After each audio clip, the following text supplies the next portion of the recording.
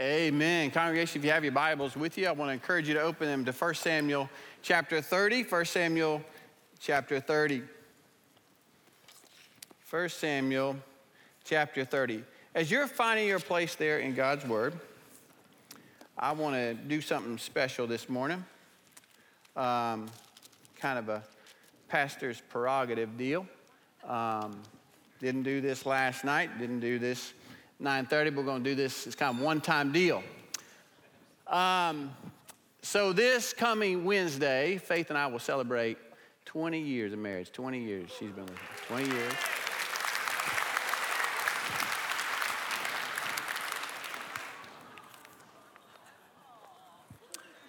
So 20 years, and we, Faith, I know you want to go to the Bahamas. We're not going to the Bahamas. We are going to the Alabama-Tennessee game, which is pretty good.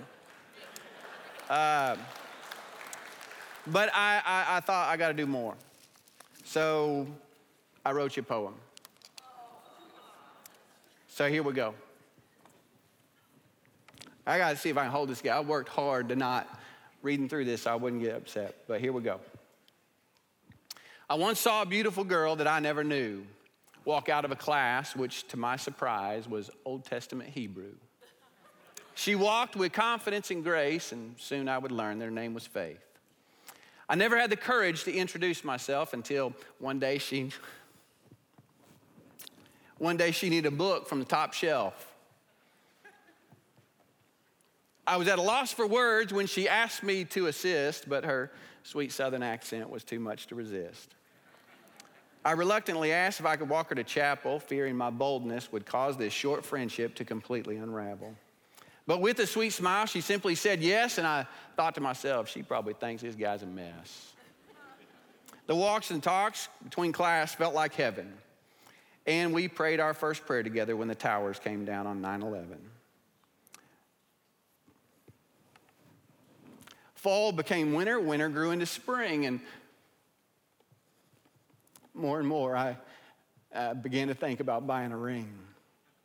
I talked with her mom, her brothers, and finally her dad, and it was clear if I harmed her, for me it would be really bad. You see, they have guns in their trucks, and they shot lots of bucks, and if she got hurt, it was safe to assume I'd be 6 feet under, dead in a tomb.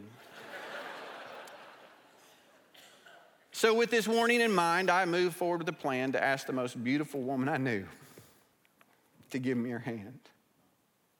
I prepared and I prayed and I rehearsed all my lines and got down on one knee at Alabama's Denny Chimes. I knew her so well, but I could never have guessed that to this dumb Oklahoma boy she'd ever say yes. At Tannehill Valley Baptist Church on a hot August day, we made vows, exchanged rings, and got on our knees to pray that God would be gracious and help us to be a marriage that serves him anywhere he might lead. We set out with a heart to go to Tibet, but God had other plans, so to Montgomery we went. Faith gave her heart to serve with Alabama WMU, and as time went by, God always came through. And then one day, Faith took a test, and with the addition of a baby boy, we found out we'd be blessed. Wyatt was born, I was scared half to death, but that old Southern nurse said, hold him like a football and take a deep breath. From Jackson Hospital, we drove home that day. And again, God had given a gift that we could never repay. Soon, Faith quit her job to stay at home and be a mother, and the seasons went by, and soon it was summer. Then God opened a door to serve as a senior pastor, and our lives turned a page to begin a new chapter. To the people of FBC Valley, we committed to serve, and we prayed, Lord, please help me be the pastor they deserve. Faith was a rock through thick and through thin to encourage and prod when the light in my heart grew dim. We worked and we prayed that Jesus would move, and with each new baptism, God's faithfulness was proved. And soon, God would give us another boy we named Walker. And I'm a bit ashamed to say I was glad he wasn't a daughter. And through this strong woman, God built a family with two boys just like her And praise God, not much like me. In the Valley of Alabama, we worked hard for years. But when God said go, we said our goodbyes and shed a lot of tears. But with no doubt in our hearts that this path was from God, we both had to admit that moving to Kansas City seemed kind of odd. But again, we set down roots and committed to stay in a city called Greenwood, faithful to God, come what may. But then came a call from Pastor Steve Dighton. And when that man's got a plan, with him there's no fighting. So we rolled up our sleeves to begin a new task with a staff full of friends that were always there when we asked. And each day I've realized afresh and anew, Faith, I got no idea where I'd be without you. Being with you is the best part of my day, but I know with me there's a lot of days you just want to run away. But I know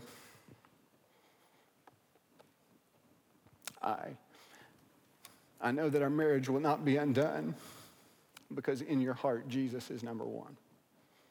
So here we are at year number 20, and the blessings you brought me have been way more than plenty. And I still can't understand why with you I've been blessed, and when it came to a wife, God gave me the best. Thank you, babe.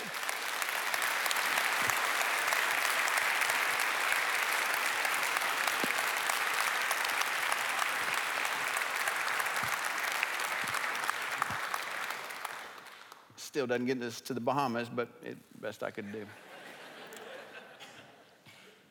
1 Samuel chapter 30. When we left off, David had been rescued. You remember God had intervened in a miraculous way. God moved through the enemy. God worked through the enemy of the Philistines to bring salvation to David. Really, in so many ways, the more I study this, the more I realize that God really rescued David from himself. Don't we often find that to be the case, that more often not, we just need to be rescued from us? We're our own worst enemy so many times. God saved David from himself, and God plucked him out. Even when David was faithless, God was faithful. Don't you love this? David is not really, we're going to talk about this more, but David's not really walking in close intimacy with the Lord. We don't see him mention the Lord much, not seeking the Lord, praying. But even when David was about to step in a mess, God just plucks him out. Isn't God's mercy great? Sometimes he just plucks us out. Even when we don't really know it, we know we need it. And now they're headed home. Home is a relative term. They're headed to Ziklag. I don't even like the name Ziklag. I don't think David did either. Ziklag. It wasn't home. It wasn't Judah. But it was better than a cave. And that's where they're living at. But they're going home. They're not excited about going back to Ziklag, but what are they excited about? They're excited about seeing their wives and their families. And it looks like now that God has rescued, there might be a little light at the end of the tunnel, but just when they thought things couldn't get worse, they do. You ever been there? You think to yourself, it can't get any worse than this. In our family, we don't say that. Faith will stop me. Don't you say that, because it can get worse, can't it? It can always get worse.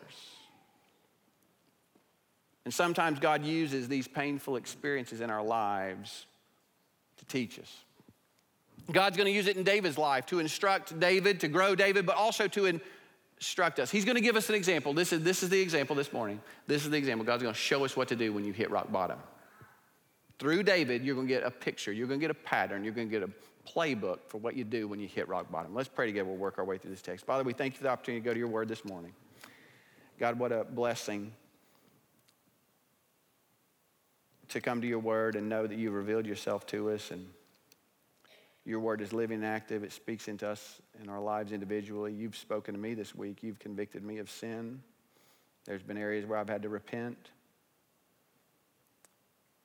Lord, I'm so grateful you're a whole lot better at application than me. So I don't know what everybody needs. I don't know their background. I don't know where they're at, what they're going through, but you do. I believe you have a word for them today. So I pray by your Spirit you'd apply these truths to their life to encourage them wherever they might find themselves. And we pray this in Christ's name. Amen. Look with me, verses 1 through 3. Then it happened when David and his men came to Ziklag on the third day, the Amalekites had made a raid on the Negev and on Ziklag, and had overthrown Ziklag and burned it with fire. And they took captive the women and all who were in it, both small and great, without killing anyone, and carried them off and went their way. When David and his men came to the city, behold, it was burned with fire, and their wives and their sons and their daughters had been taken captive. So here the Amalekites, they make a raid. Now, please understand, David and his men, they don't know it's the Amalekites. They don't even know what's happened to the people that are there. But the Amalekites are the historic enemies of God's people. They had committed all kinds of violent crimes against the Israelites in the Exodus journey. They're descendants of Esau, and they attack, they destroy everything. You can imagine it. Here's David and his men riding back home. Off in the distance, the horizon, they begin to see some smoke rising. They get very concerned. That's in the area of home. And they probably begin to just break ranks and just run home as fast as they can. And they get home and they find that everything that they've cherished in this world anyway is gone. The Amalekites have attacked. Why have the Amalekites attacked? Why did they attack at this time? Why did they come now? Well, they came at this time because David and his men weren't there. They knew at this time Ziklag is easy picking because David is not at home. That David, in the midst of his wandering, he's not walking closely with the Lord. He's living his life on the basis of his own reason and logic. And so in the midst of this Egyptian experience of his life, he's not where he should be. And because he is not where he should be, he has left his home unprotected to the enemy. Fathers, is there a lesson for us here in this text? The message is very simple. When we are not in our place, when we are not fulfilling our primary calling of loving, discipling, and protecting our families, we leave our homes exposed to the enemy. Far too often, a man in a pursuit of a career will focus all of his attention on building a career, leave his family exposed to the enemy, and then one day he comes home only to find out that the enemy has plundered everything that he held dear. Men, let's not make this mistake. Let's stand our post. Let's be reminded that the most important thing that God has called us to do is to love our wives and to disciple our children. But note the mercy of God in this, even in the midst of this destruction. It says that, and David didn't know this, but God has preserved the families. It says very clearly, without killing anyone.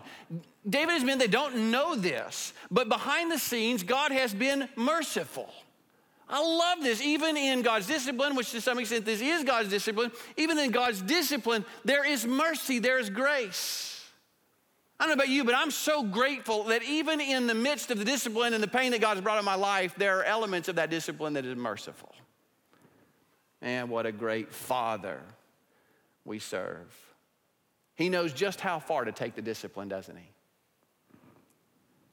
Well, look at verses 4 and 5. Then David and the people who were with him lifted up their voices and wept till there was no strength in them to weep. Now, David's two wives had been taken captive, Ahinoam the Jezreelitess and Abigail the widow of Nabal the Carmelite.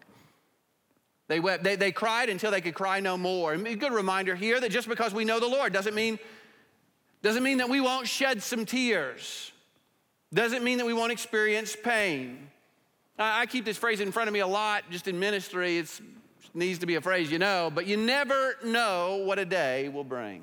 You never know what a day will bring. You never know what experience you might face, but I can guarantee you today, if you walk with God long enough, there are going to come some days when you feel like you can cry no more tears.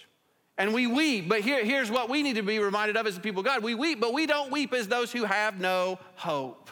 See, this is the difference between the Christian and the atheist. The atheist, there's no purpose in pain. It's all chaotic. That's why we live in a culture today that is so scared of any level of pain. We're frightened by pain. We'll do anything we can to avoid pain.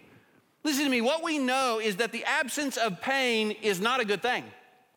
Right now, we've seen outbreak of leprosy, actually. One of the symptoms, one of the effects of leprosy is that you lose the ability to experience pain. And those who minister to leper colonies will tell you this: you never know how wonderful pain is until you don't have it. See, here's the thing about pain. Pain limits you. It protects you. It keeps you from wandering into destruction. And the pain that God is bringing here in David's life is purposeful. It's a protection.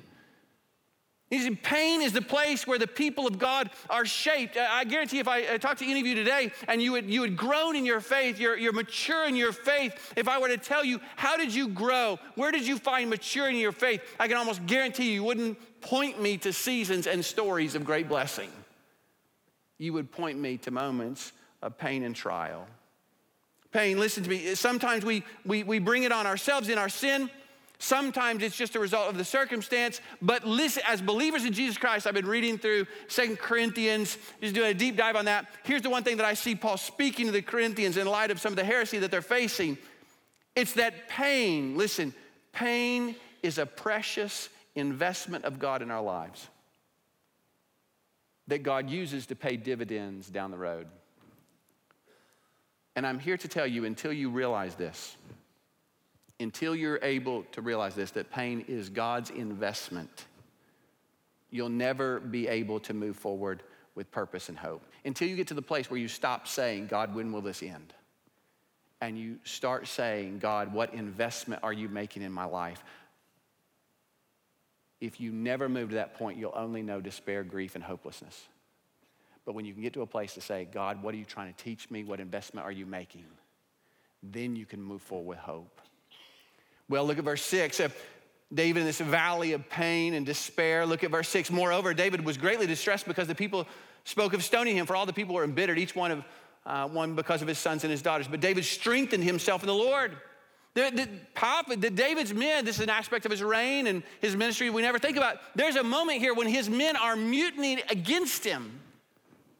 David, I'm sure that they're aggravated. David, you've been provoking the Amalekites. You've been picking at them. You've been fighting against them. They're mad at us. Obviously, they're mad at us because you keep fighting. Now, we know that fighting the Amalekites, they were enemies of God's people. That's what David was supposed to do. But I'm sure in this moment where they're sitting, it just looks like he's been poking these folks, and you brought this on us. Not to mention the fact you got all gooped up with these Philistines, and we weren't even home when they came to ransack us. And so all they know to do is blame the person in front of them because somebody has to pay for this. Somebody's responsible, and the only person that they can see in front of them right now is David. And David, this is amazing to me, he faces the prospect of ending it right here at the hands of his, he's been called as God's anointed. He's on this path, and right here it looks like his own men, what a sad way to end it, his own men mutiny against him and kill him. Now, I can imagine if you had gone to David on that day and said, David, how's it going? I think he would say, just when I thought it couldn't get any worse, it has. And David could have reacted in any number of ways. Listen, David is a man just like us. We sometimes paint these guys as supernatural heroes. They are men, just like James would say Elijah is a man just like us. David is a man just like us. There's no doubt in my mind there had to be some moments where David didn't get a little frustrated with God. God, I'm doing what you told me to do. You're the one who anointed me. You set me down this path. You could eliminate Saul at any moment. You put me in this position. He could have gotten mad at God, and a lot of people do. They find themselves in a place of pain and difficulty. They just get mad at God, and they close themselves off from God. It's a dangerous place to be. He could have done what Saul did. You remember Saul? I'm just going to talk to a witch. And David could have said, well, this whole God thing's not working out real well for me, but maybe I ought to go talk to some witches. But that's not what David does. We see at the very end of verse 6, what does he do? He strengthened himself in the Lord. It's amazing to me that even in this moment when he feels like God is his adversary, even though it feels like God is against him at this moment, he also knows that God is his only hope. And sometimes, listen to me, this is where we find ourselves. Everything about the circumstances that we're facing in our life feel as if God is trying to hurt us, like almost like God is against us. But those are the times we need to know that those are the moments you cannot run from God. Don't cut yourself off from God, but those are the times where we most need to be reminded that we find our strength in him. Those are the moments that we must have the faith of a Jacob that says, even though right now you've wrenched my hip out of socket and you're wrestling with me, I'm not gonna let you go till you bless me. Job, yet though he slay me, I'm gonna trust him. I don't care how bad it gets. I don't care how bad a place of despair. The one thing I will not let go of is God. You better decide that in your heart before the pain comes, because once you get in the pain, it'll cause you to question whether you should cling. David already made up his mind, I'm clinging. I'm not letting go. And he strengthens himself in the Lord. You're my only help. What does it mean to strengthen himself in the Lord? Well, 1 Samuel 23 gives us a little bit of an idea, because you remember back then, Jonathan comes to him and it says, Jonathan strengthened him in the Lord. Me, at that moment, this is what really good friends do. You need some of these kinds of friends in your life. People that come to you in moments of despair and they take your hand and they place it in the hand of God and they remind you of the promises of God. Those are really good friends. Then the moments of despair, they don't come and try to give you 5 ways to get yourself out of the problem. They come to you and say, I'm just gonna give you the promises. I don't know exactly how to get through this, but I can tell you what God's promised to do. And so David here doesn't have a Jonathan. He goes on his own. And I think in strengthening him, Lord, he reminds himself of what God has promised to do, that I am the Lord's anointed. Even Saul has said it. It's been confirmed and affirmed so many times in my life, it's ridiculous. And so even now, it looks like a dark day, I'm gonna trust that promise. Listen, when life is chaotic, when everything seems to be crumbling around you, cling to the promises of God. Go to Scripture and find God's promises to you. Underline those promises, highlight those promises, memorize those promises, meditate on those promises, and determine in your heart that, God, I'm just gonna cling these promises. Because God, here's what I know. I don't know a lot of things, but I know you're faithful. See, this is the thing about God, he's got a pretty good track record. He has never once dropped the ball. And I'm gonna guarantee you, you're not gonna be the first. So you just go to those promises, you cling. Sometimes all we have is the word of God and his promises. We hold on. That is the successful Christian life. Listen, the successful Christian life is just a person who just holds on. Listen, I sometimes think I'm gonna make it in heaven, tattered, beaten, worn out, just clinging. Just clinging. The true mark of the believer is perseverance, not perfection. They just don't give up. They just keep grasping. And let me remind you of this, what David knows, well, he doesn't know, but what we see in this is an important principle. When is it the darkest time of the day? What is the darkest time of the day? Just before the dawn. And please let me remind you that when you are in a dark place, there is a very good chance that you are on the verge of a miracle. Here's what I know in Scripture. Dark times often precede great seasons of fruitfulness. You might just be on the verge of seeing God moving away you've never seen before. David, he's gonna have this dark season, but he's about to be encouraged in some amazing ways. There's gonna be restoration. In the very next chapter, God's gonna eliminate Saul. There's gonna be a path to the throne that will become clear. All of Israel will assemble. He'll ascend to the throne. David can't see that in this place. You ever, I do this, you make a deal with God. You ever done that? I'm ashamed to say, I every now and then. I'll say, God, if you'll just tell me the whole plan, I'll trust you. It'll be easy then. Just give me the comfort now. And then I can make it through the trial. I'm here to tell you every time, he says, son, you don't get the comfort till you get in the situation. Because if I gave it to you before, you'd never learn to trust me. What's amazing about this is David's right here. He's clinging by a thread. I think he's about to throw in the towel. It's rough. Well, can I tell you what I picture? I always think this is dangerous because I like to, my imagination runs a little wild. I like to picture these things in my mind. Here's what I picture in this situation. It's dangerous because I don't want to impose upon God some qualities that aren't biblical. So, Lord, protect me from heresy here. But let me give you a picture of what I think. This is what went through my mind. God is in heaven looking down at David. And he's peering over the wall of heaven, surrounded by all the angelic realm. And he's saying, David, hold on, brother. Don't you quit on me. You're almost there. You're almost there. You're on the verge of seeing me move in ways you never dreamed. Don't you give up on me. I think God might be saying that to some of you. It's dark.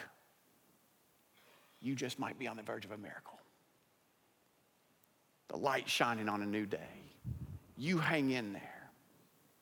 You're almost home. You know, isn't it funny? He's crying and weeping over the loss of Ziklag. Ziklag.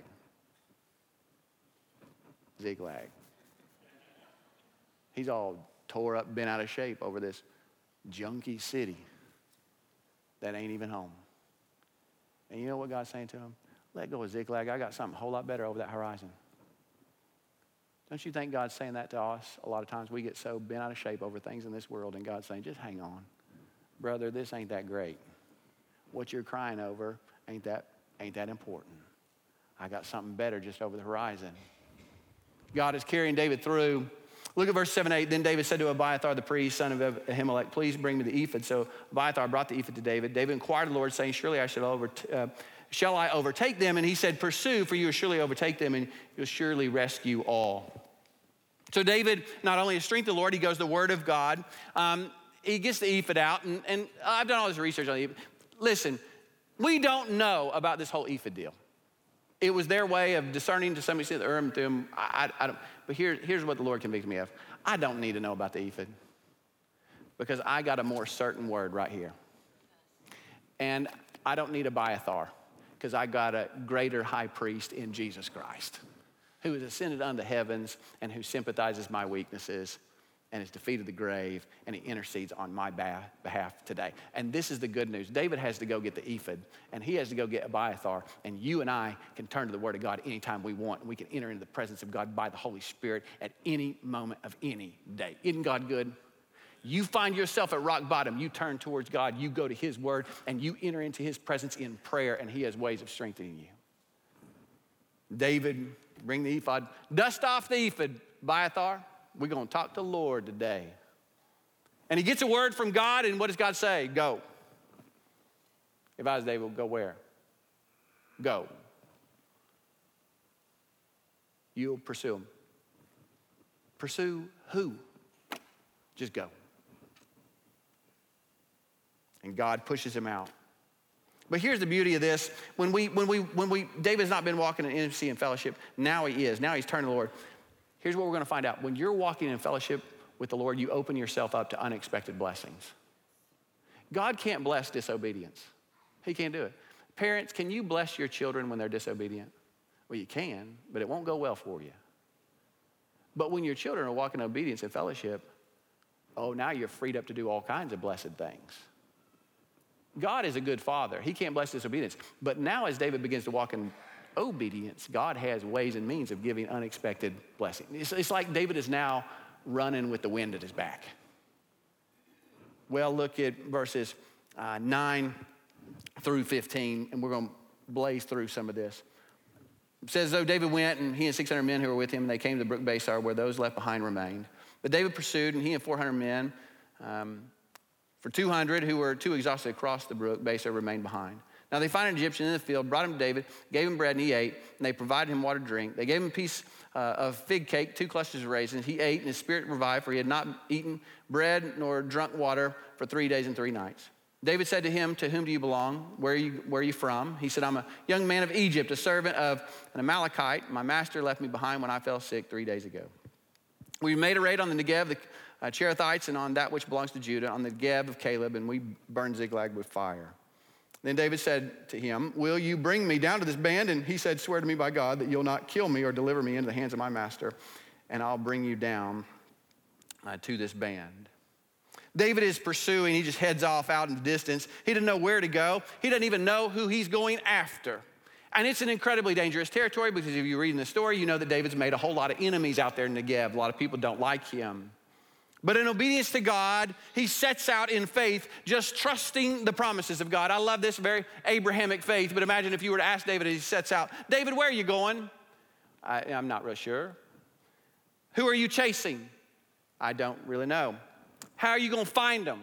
I don't have a clue. All I know is God said, go get them. And I'm trusting that he's going to give me clarity and vision and protection along the way. Listen to me, this is the normative Christian experience. Every hero of faith, at some point or another, they had to leave. They had to go. They had to get outside their comfort zone, leave and go. And they had to go not knowing where they were going and not even knowing what they were fully getting themselves into, but simply trusting that God had something better for them, something good for them as they set out in obedience to him. That's what we do. In this moment, God says, I'm not going to tell you all, but here's what I know. Go. Go get them. Leave. They leave. David sets out. What happens? He comes upon an Egyptian. This Egyptian, he's not supposed to be there. He probably appears to be of no use to these people. David stops. He's a man of compassion, even though he's on a mission. I love this. David doesn't stop being a man of compassion, even though he's in a hurry. Here's a man in need. He stops to help him, begins to ask him some questions. They revive him. Where do you belong? Where are you from? I'm a servant to an Amalekite. That's a trigger word for David, Amalekite. That's interesting. They left me here for dead. Amalekite, what are you doing? What have you been doing? We've been raiding. We took people, Ziklag. And in the midst of the chaos, David, as he walks in obedience, he gets clarity in the midst of his confusion. Make no mistake, this is not luck, this is not chance, this is what you call the providence of God. When you and I are walking in faithfulness and obedience, we open ourselves up to the blessings of God. He begins to direct, he begins to do things that are supernatural and provide us direction and provision as we go to fulfill what he told us to do. But he doesn't give us that prior to, he gives it to us as we go. So David goes, God begins to bless. Look at 16 through 20. When he had brought him down, behold, they were spread all over the land, eating and drinking and dancing because of all the great spoil that they had taken from the land of the Philistines and from the land of Judah. David slaughtered them from twilight until evening the next day. Not a man of them escaped, except 400 young men who rode on camels and fled. So David recovered all that the Amalekites had taken and rescued his 2 wives, but nothing of theirs was missing. Whether small or great, sons or daughters, spoil or anything that they had taken for themselves. David brought it all back. So David had captured all the sheep and cattle which the people drove ahead of the other livestock, and they said, this is David's spoil. God gives to him total victory. Isn't this amazing? Not only gives him total victory, he gives him back everything he had lost. Folks, this is the grace of God. There's important reminders and warnings in this text. One of the warnings is this: when you're not walking in close fellowship with the Lord, and it doesn't even mean that you're walking in blatant disobedience, but when you're not every day walking in close fellowship with the Lord, listen to me, the warning here is you're walking on the precipice of destruction. You're opening yourself up to some bad things. And it's amazing how quickly David falls into a place of despair as he's not walking closely with the Lord. But the other side of this is the great hope that we find is that just as quickly and severely as he lost everything and found himself in a place of despair, as he turned back to God, God quickly restored to him all that he had lost.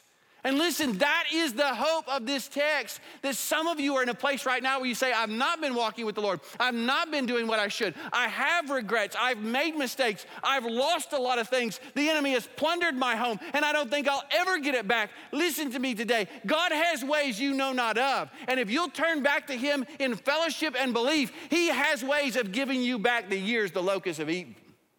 You trust in him. You turn back to him. He has ways. He gives David everything back, and even then some. Then look with me at these following verses, 21 through 25. When David came to the 200 men who were too exhausted to follow David and had also been left at the brook Besor, and they went out to meet David and to meet the people who were with him. Then David approached the people and greeted them. Then all the wicked and worthless men among those who went with David said, because they did not go with us, we're not going to give them any spoil that they've recovered, except to every man his wife and his children, that they may lead them away and depart. Then David said, you must not do so, my brothers, with what the Lord has given us, who has kept us and delivered in our hand the band that came against us. And who will listen to you in this matter? For as his share is who goes down to the battle, so shall his share be who stays by the baggage. They shall share alike. So it has been from that day forward that he made a statute and an ordinance for the Israel to this day. So here's David has experienced the grace of God. He comes back with this victory, and you can just picture this. They're riding back, and here's these 200 guys that stay with the baggage. And the men that had just fought the battle, they risked their lives.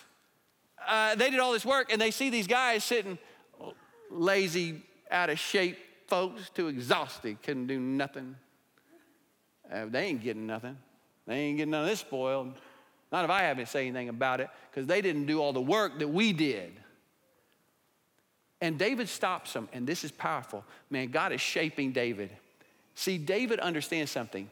David understands that all that they have experienced is not by their own ingenuity or his great power or his great might. He understands that everything that God has just done is only because of God's grace. See, they're saying they don't deserve it. You know what David's saying? None of us deserve anything. We all deserve despair and death and despair. That's what we all deserve. But God was gracious and God has blessed us and God has given. I think David looked at these guys. Quit joking yourself. The guys were drunk when we showed up. You're not that great of warriors. They were just really drunk. God won this victory.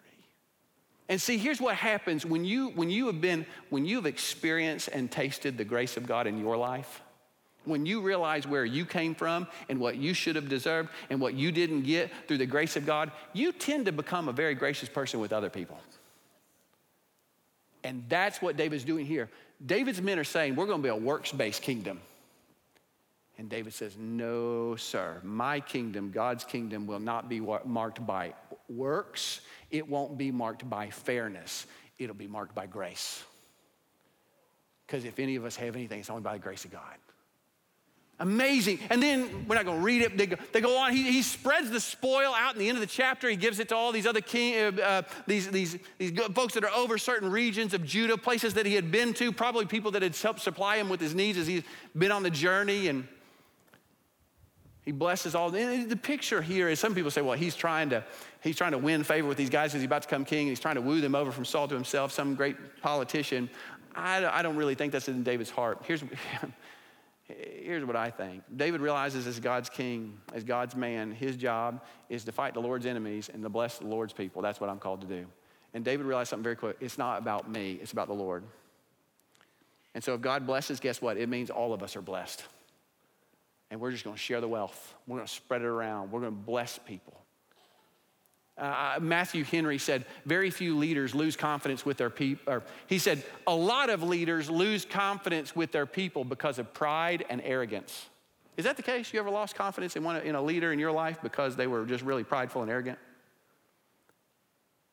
But he says, rarely does a man lose confidence with his people because of courtesy and grace.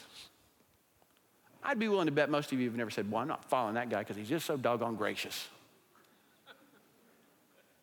We love those people. You see, Saul was a man who used. It was all about Saul. David is a man who blesses. It's not about me. It's about God's grace and being a conduit of blessing to others.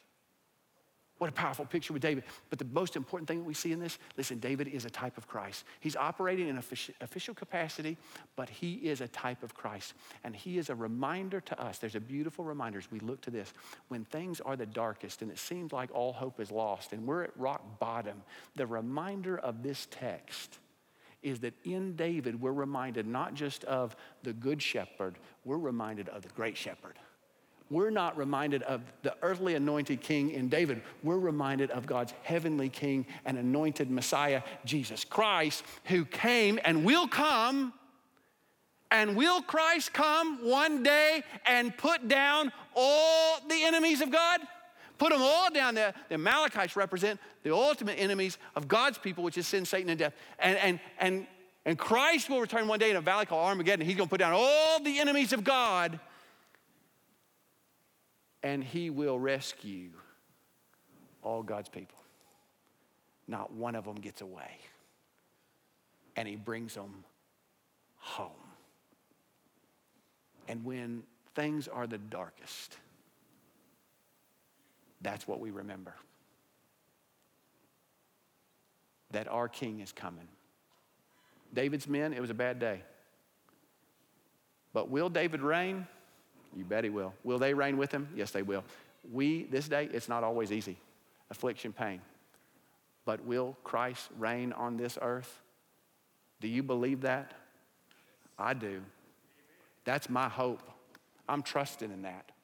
So I'm going to endure the pain because one day I'll reign with Christ my King. Let me just give you a poem I read this week. I thought it was so good, In the Midst of Dark Days. And then we're going to partake communion. It's written by a guy named William Cowper. It's amazing. I tell folks I when I started incorporating hymns, I started getting a lot of books on hymns. People would drop them all, mail them to me. And so I got all these books. I sometimes will pull them out and read them. It's fun stuff. Man, you learn so much reading about these hymns. But I read about this guy named William Cowper. And William Cowper battled depression pretty much the vast majority of his life. In fact, he attempted suicide on 3 occasions. He had a hard life. Can't even go into all the trials and the afflictions and difficulty he faced. But he found himself at one occasion in an asylum under the care of a doctor who just so happened to be a Christian. That doctor ended up sharing the gospel with William Cowper, and he came to faith in Jesus Christ. When he got out of the asylum, they assigned him with a home couple. This guy was, he was a lawyer. He was going to serve in the House of Commons. I mean, this guy was incredibly intelligent, a brilliant leader on this path, battled this depression, almost took him out, came to faith. He gets out. They assign him with a family, and this couple, they're caring for him. And boy, it really was a great season in his life. But the couple, the husband of the couple that was taking care of him, the husband died. And boy, he said that depression just rushed back on him again. Until one day he met a guy named John Newton. And John Newton came alongside of him, and John Newton took William's hand and put it in the hand of God. And William Cowper was strengthened in the Lord. And together they wrote a whole bunch of hymns. They're called the only hymns, one of which is Amazing Grace, and There Is a Fountain Filled with Blood. But there was another one that I'd never really heard before called Sometimes a Light Surprises. And I read this, and I needed to hear it, and I wept in my office. And maybe these words would be an encouragement to you.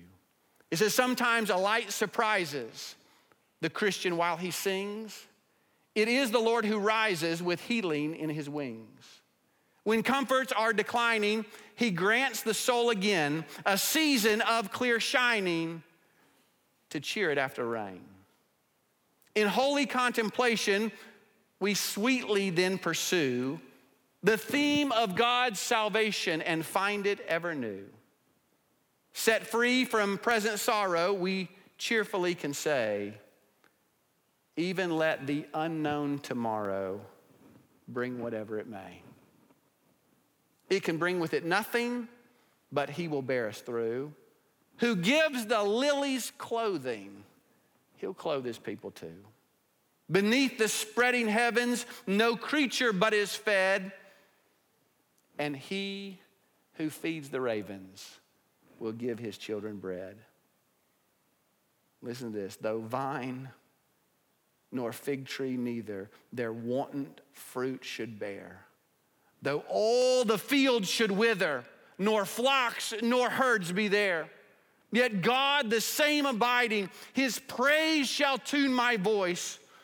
For while in him confiding, I cannot help but rejoice. And that's the joy that can only be found in Christ. Father, we thank you. Every page of your word points us to our perfect Savior, Jesus Christ. It's a reminder that a king is coming.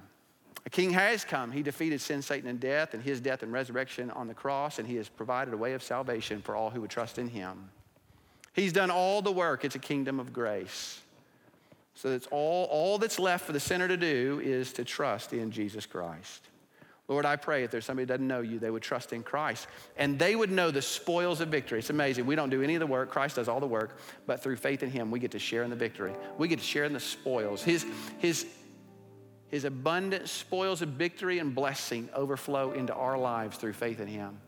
Lord, I pray if there's anybody here that doesn't know him, they trust him. God, for those of us that do know you, I don't know where everybody's at today, what despair they're facing, what situation they're going through. God, I pray that you would encourage them today by your grace to look to you, to be strengthened in you, to be reminded that as we follow you, you have ways of bringing unexpected blessings. And you will give us oftentimes a reminder, that final victory that you will accomplish. Lord, we love you. We praise you. We pray this in Christ's name. Amen.